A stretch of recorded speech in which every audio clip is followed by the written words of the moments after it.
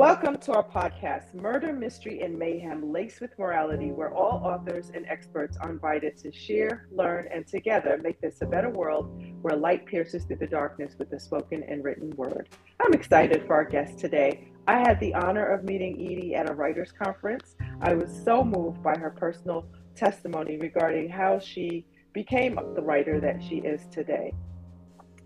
Find Your Voice, Live Your Story is the foundation of Edie Melson's message. No matter if she's writing for fiction readers, parents, or writers, as an author, blogger, and speaker, she's encouraged and challenged audiences across the country and around the world. Her numerous books reflect her passion to help others develop the strength of their God-given gifts and apply them to their lives. She's a leading professional within the publishing industry and travels to numerous conferences as a very popular keynote writing instructor and mentor. Her blog for writers, The Right Conversation, reaches thousands each month and is a Writer's Digest Top 101 website for writers. She is a director, and I want to just let you know she did not name this conference, she inherited the name, but she is the director of the Blue Ridge Mountains Christian Writers Conference. I dare you to say that 10 times without pausing. She also works with the Mountainside Marketing Conference and SoCare, and she's on the board of the Advanced Writers and Speakers Association. In addition to this, she is also the author of SoCare, When You're Weary, Maiden of Iron, Alone, While My Child Is Away. I needed that book. While My Soldier Serves, I needed that book too. Connection, Social Media, and Blogging Techniques for Writers, and Fighting Fear, Winning the War at Home When Your Soldier Leaves for Battle. Oh my goodness. So please welcome Edie. I am so excited to be here. Thank you. Yeah, and you know what? I forgot to mention people. She is married, and she's been married for 40 years to her lovely groom. She's raised 3 sons, and she lives in South Carolina. Okay, so can you tell us what your genre is? And audience, please listen up, because some of you have had questions about, can I write in 2 different genres? So this is important. Well, my fiction genre is speculative, which is basically science fiction, fantasy, that's anything supernatural. So that is my fiction genre. But I also write, actually the bulk of my books are in the Christian living and devotional category of nonfiction. So I'm one of those writers who writes a little bit of everything. Mm-hmm. Yeah, and you do it well. So what led you to write in the genres that you write in? Well, growing up, one of my earliest memories is sitting on my daddy's lap watching the original TV show Star Trek. Oh, wow. So for me, science fiction had connotations of sitting on daddy's lap. So I've always loved science fiction. And I love science fiction and fantasy and the ability that it gives us as authors to present biblical truth in ways that aren't invasive or preachy. So I love that. But I also, I am a writer to the very core. Some people become writers. My mother said I've been a writer ever since I could crawl to a white wall with a red crayon. But I process life through words by writing things down. I journal. And so what I found is the lessons that God has taught me have naturally become a sharing of what I'm learning and the process, and they've become books. Okay. Wow. Now, you've been invited to our expert series based on your incredible leadership within the Christian writing community, most notably your role in the Blue Ridge Mountain Christian Writers Conference, and it demonstrates your extraordinary accomplishments. What steps led you to take on this huge responsibility? Well, this was actually the second conference I ever attended as a brand new writer. And it was the first conference where I sold something. I actually sold an article to focus on the family over breakfast one day there. Oh. And so I got my start. I attended the conference for 10 years as an attendee. And then I thought I came up with some ideas on ways that the conference could possibly be improved. There was no social media or anything except the conference. There wasn't even really an email list. So Yvonne Lehman had just turned, she's the one who started the conference, and she has since passed away. And she had turned the conference over to Alton Gansky. Right. And so I approached Dr. Gansky and I asked him about these different things. And he said, well, that all sounds really good, but I don't have time to do it. And I said, well, let me help you. So I began volunteering at the conference, doing these things for the conference attendees. We started a first timers email loop and a Facebook group and all kinds of things. And he was thrilled. So he brought me on as his assistant, and then assistant director, then co-director. And then when he retired, he turned the reins over to me, and I directed it 1 year by myself. And then I brought Diane Mills on as my assistant and co-director. And Diane resigned this past year. And so we had just brought on Edwina Perkins. So now Edwina is my assistant director and co-director. And so I just love that you talked about the fact that you sat under, the leadership. You didn't try to just jump right in. And then after observing, you tried to come alongside and help. And you spent a lot of time volunteering. And it's really important for our audience to understand and listen to that its service is truly, your servant's heart is truly a huge part of becoming successful. Because when you sit there and you're humble and you're donating your time and you're learning while working, it really helps to mold you into a better leader. It really does. And it reminds you of the hardships that people go through to try to get to this conference, and the things that we can do to provide a year-round learning environment to help writers grow year-round, because not everybody can come to this conference every year. And truthfully, there are people who need to go to another conference for a year or two, and we're fine with that. There are a lot of good options out there. That's right. Yeah. Oh, I've taken a couple of your classes, especially the ones when you've worked with Diane Mills, and I learned a lot. So following that, I'd like you to share some advice on building author platform. It's a huge buzzword, platform. It is a huge buzzword, and there's a lot of misunderstanding about it, I believe. A lot of people look at building a platform from an unintentionally selfish way of looking at it. They look at it at, what am I going to get out of this? How is the time I'm spending on social media going to benefit me? But the fact is, you can't outgive God. And so I look at my social media and my quote unquote platform building as an extension of the writing ministry that God has given me. Because on those platforms, I am writing. And so I can reach people through social media, through email, through all of these different ways, through blogging, who may never read my book. They may never come into a church. They may never have a face-to-face encounter with me, but God can use my words to impact them. So the first thing that I teach, and that Diane and I taught, is the fact that social media and platform building is not about me. It is about serving our audience and bringing them value.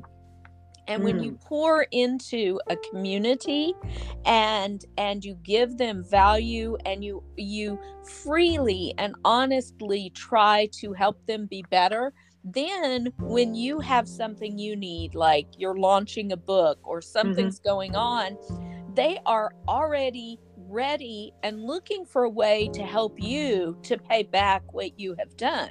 Wow. And a lot of times we look at social media, we go into it saying, give me this, show me this, pay for this, buy this, do this, instead of giving first. Yes. Yeah. And you can actually create the reverse reaction that you wanted. Now, are there any words of encouragement you can offer to authors struggling with rejection, disappointment, and isolation? Absolutely. I think one of the things that I learned early on in my career is what I think of as a roadblock is actually a shortcut to the success God has for me. My very first book that I tried to get published was a Bible study. And it went all the way to the top at a big name publisher. And at the very last minute, on December 23rd, I got a letter stating that my platform was not big enough for them to invest in me. Wow.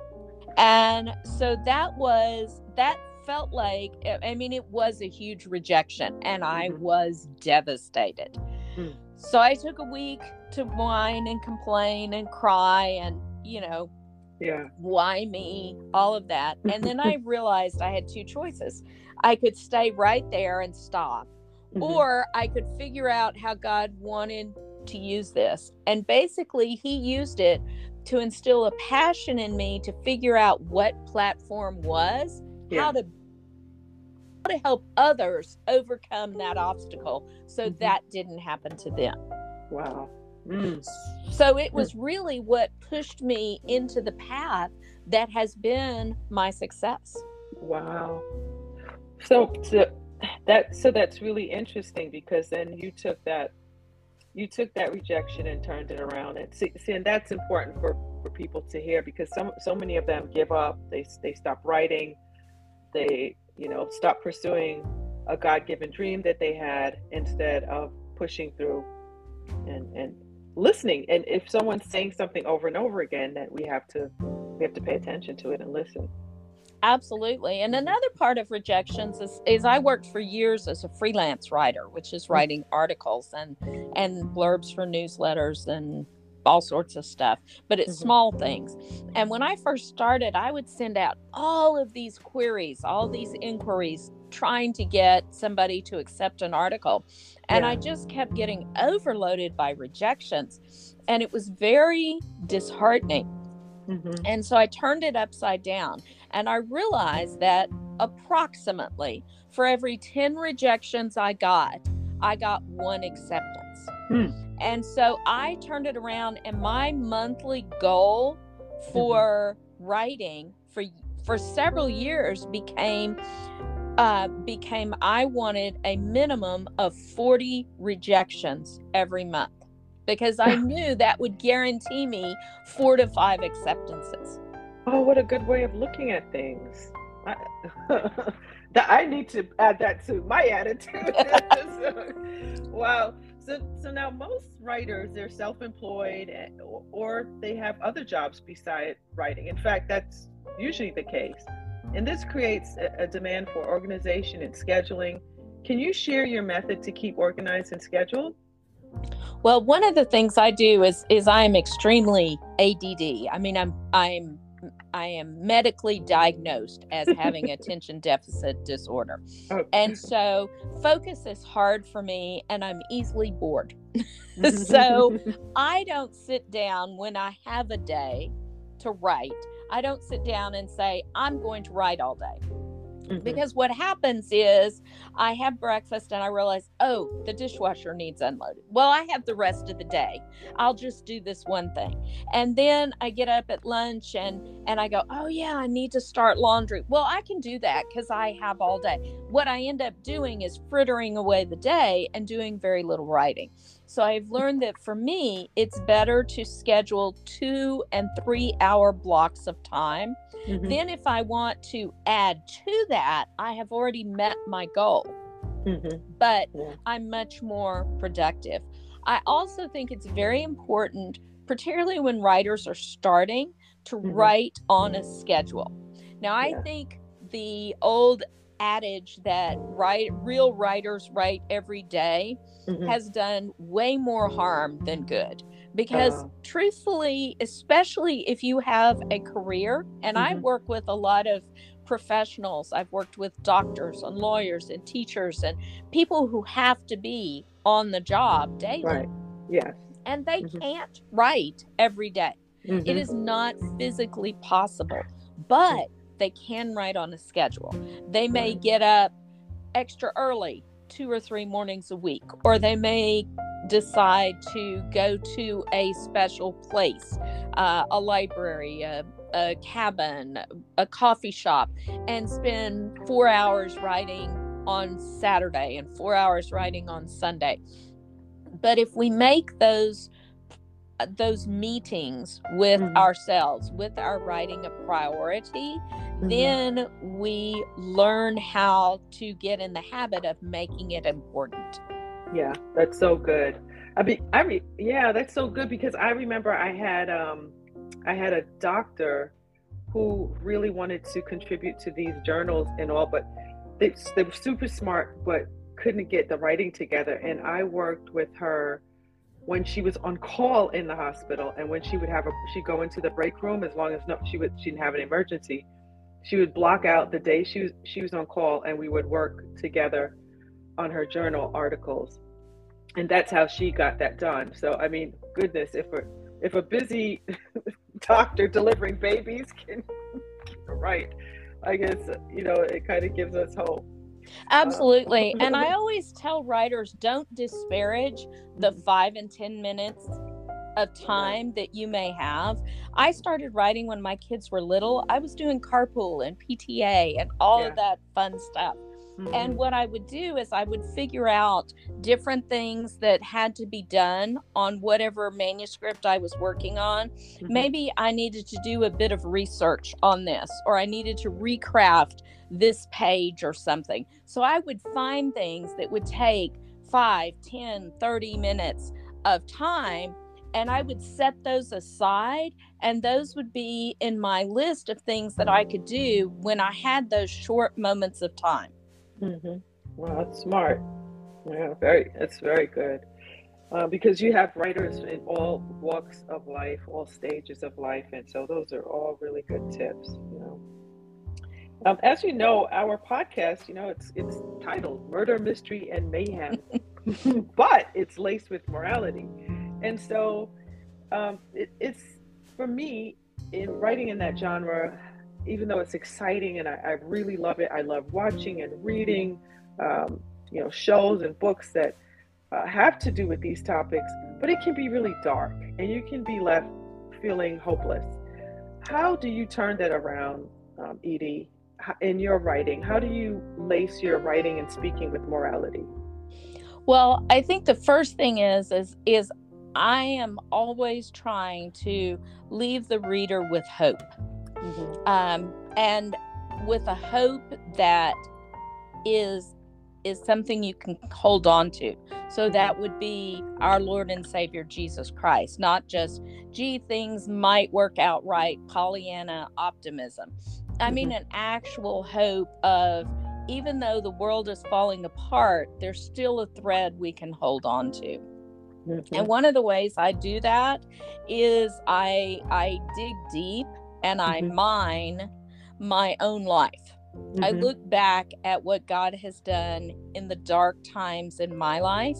Yes. And when I dig through those dark times, I often find parts of my life that have become very precious because of what God has done. Yes. Okay. Wow. And so I think we can hide those dark jewels in our writing, whether we're particularly in fiction. Our characters can discover that.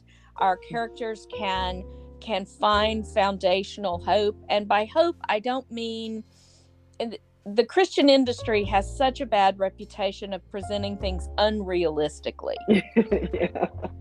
I think Yeah. it is very possible to have hope in spite of a situation that's real, Mhm. instead of making the situation less real so that everything turns out in the end. Does that make sense? Oh yeah, definitely. Yeah. I I totally agree. Now, are there any projects or books you would like to update our listeners about? Well, I just had a book release in November, Oh. and it came out of a difficult time in my life, and it's called Soul Care When You're Grieving.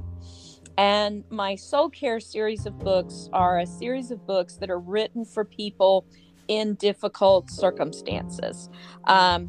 And the idea is that when we're in these really stressful times, we don't always have time to go deep and long. We lost our daughter-in-law last year. She and our son had a 3-month-old baby when she passed away.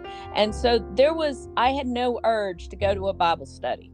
Yeah. But I have to tell you, I needed God more than ever before. Mhm. And so these books are 5 chapters long.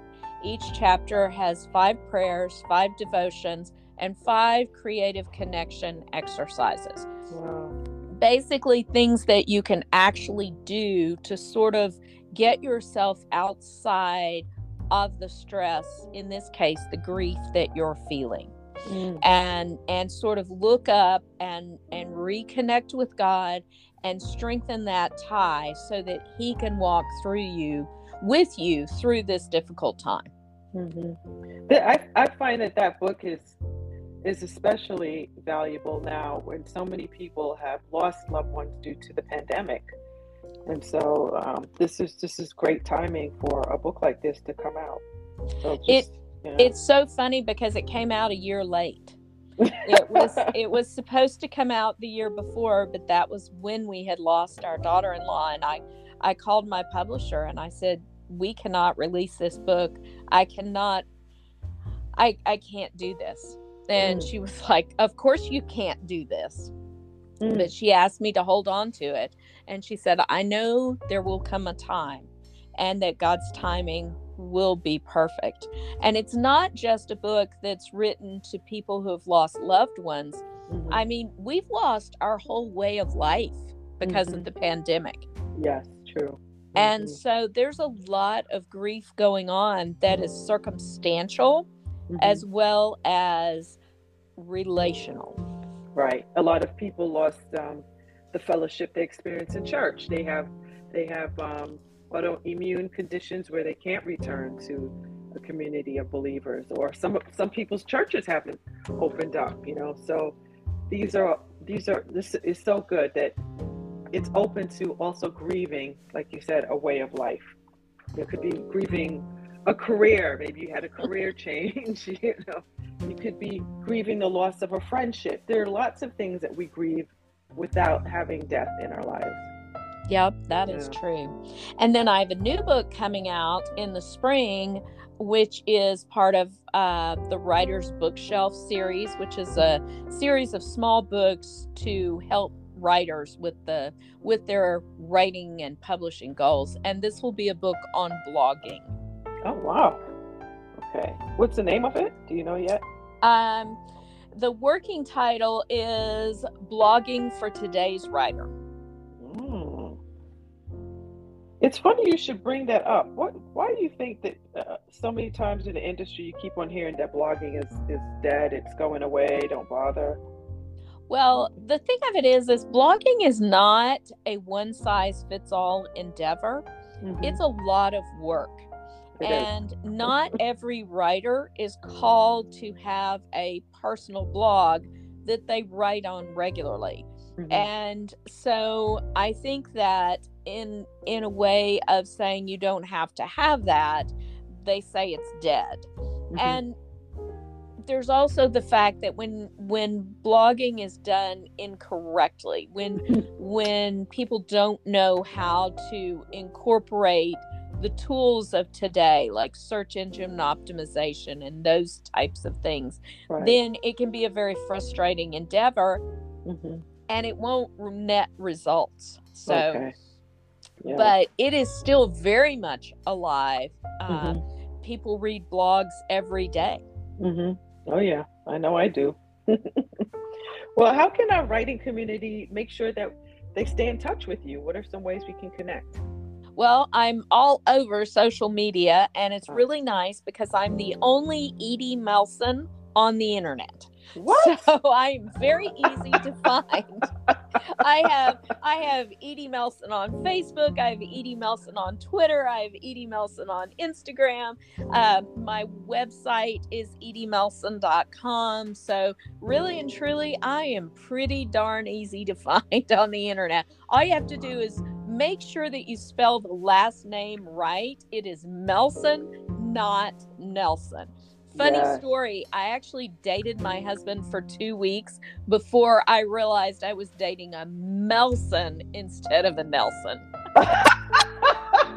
Really? Really? Oh my goodness. So you thought you were going to be a Nelson and you ended up being a Melson. Yep, that's right. Oh my goodness. Well, audience, I'm sorry that our time has come to a close, but I want to thank you for hanging out with Edie, who shows us how to find our voice and to live our story. And I'm really hoping that she comes back to visit with us again, and especially when her other book comes out, and she can chat with us about blogging for today's writers. With that, I want to thank you for tuning in, and I want you to continue to pierce through the darkness with the spoken and written word.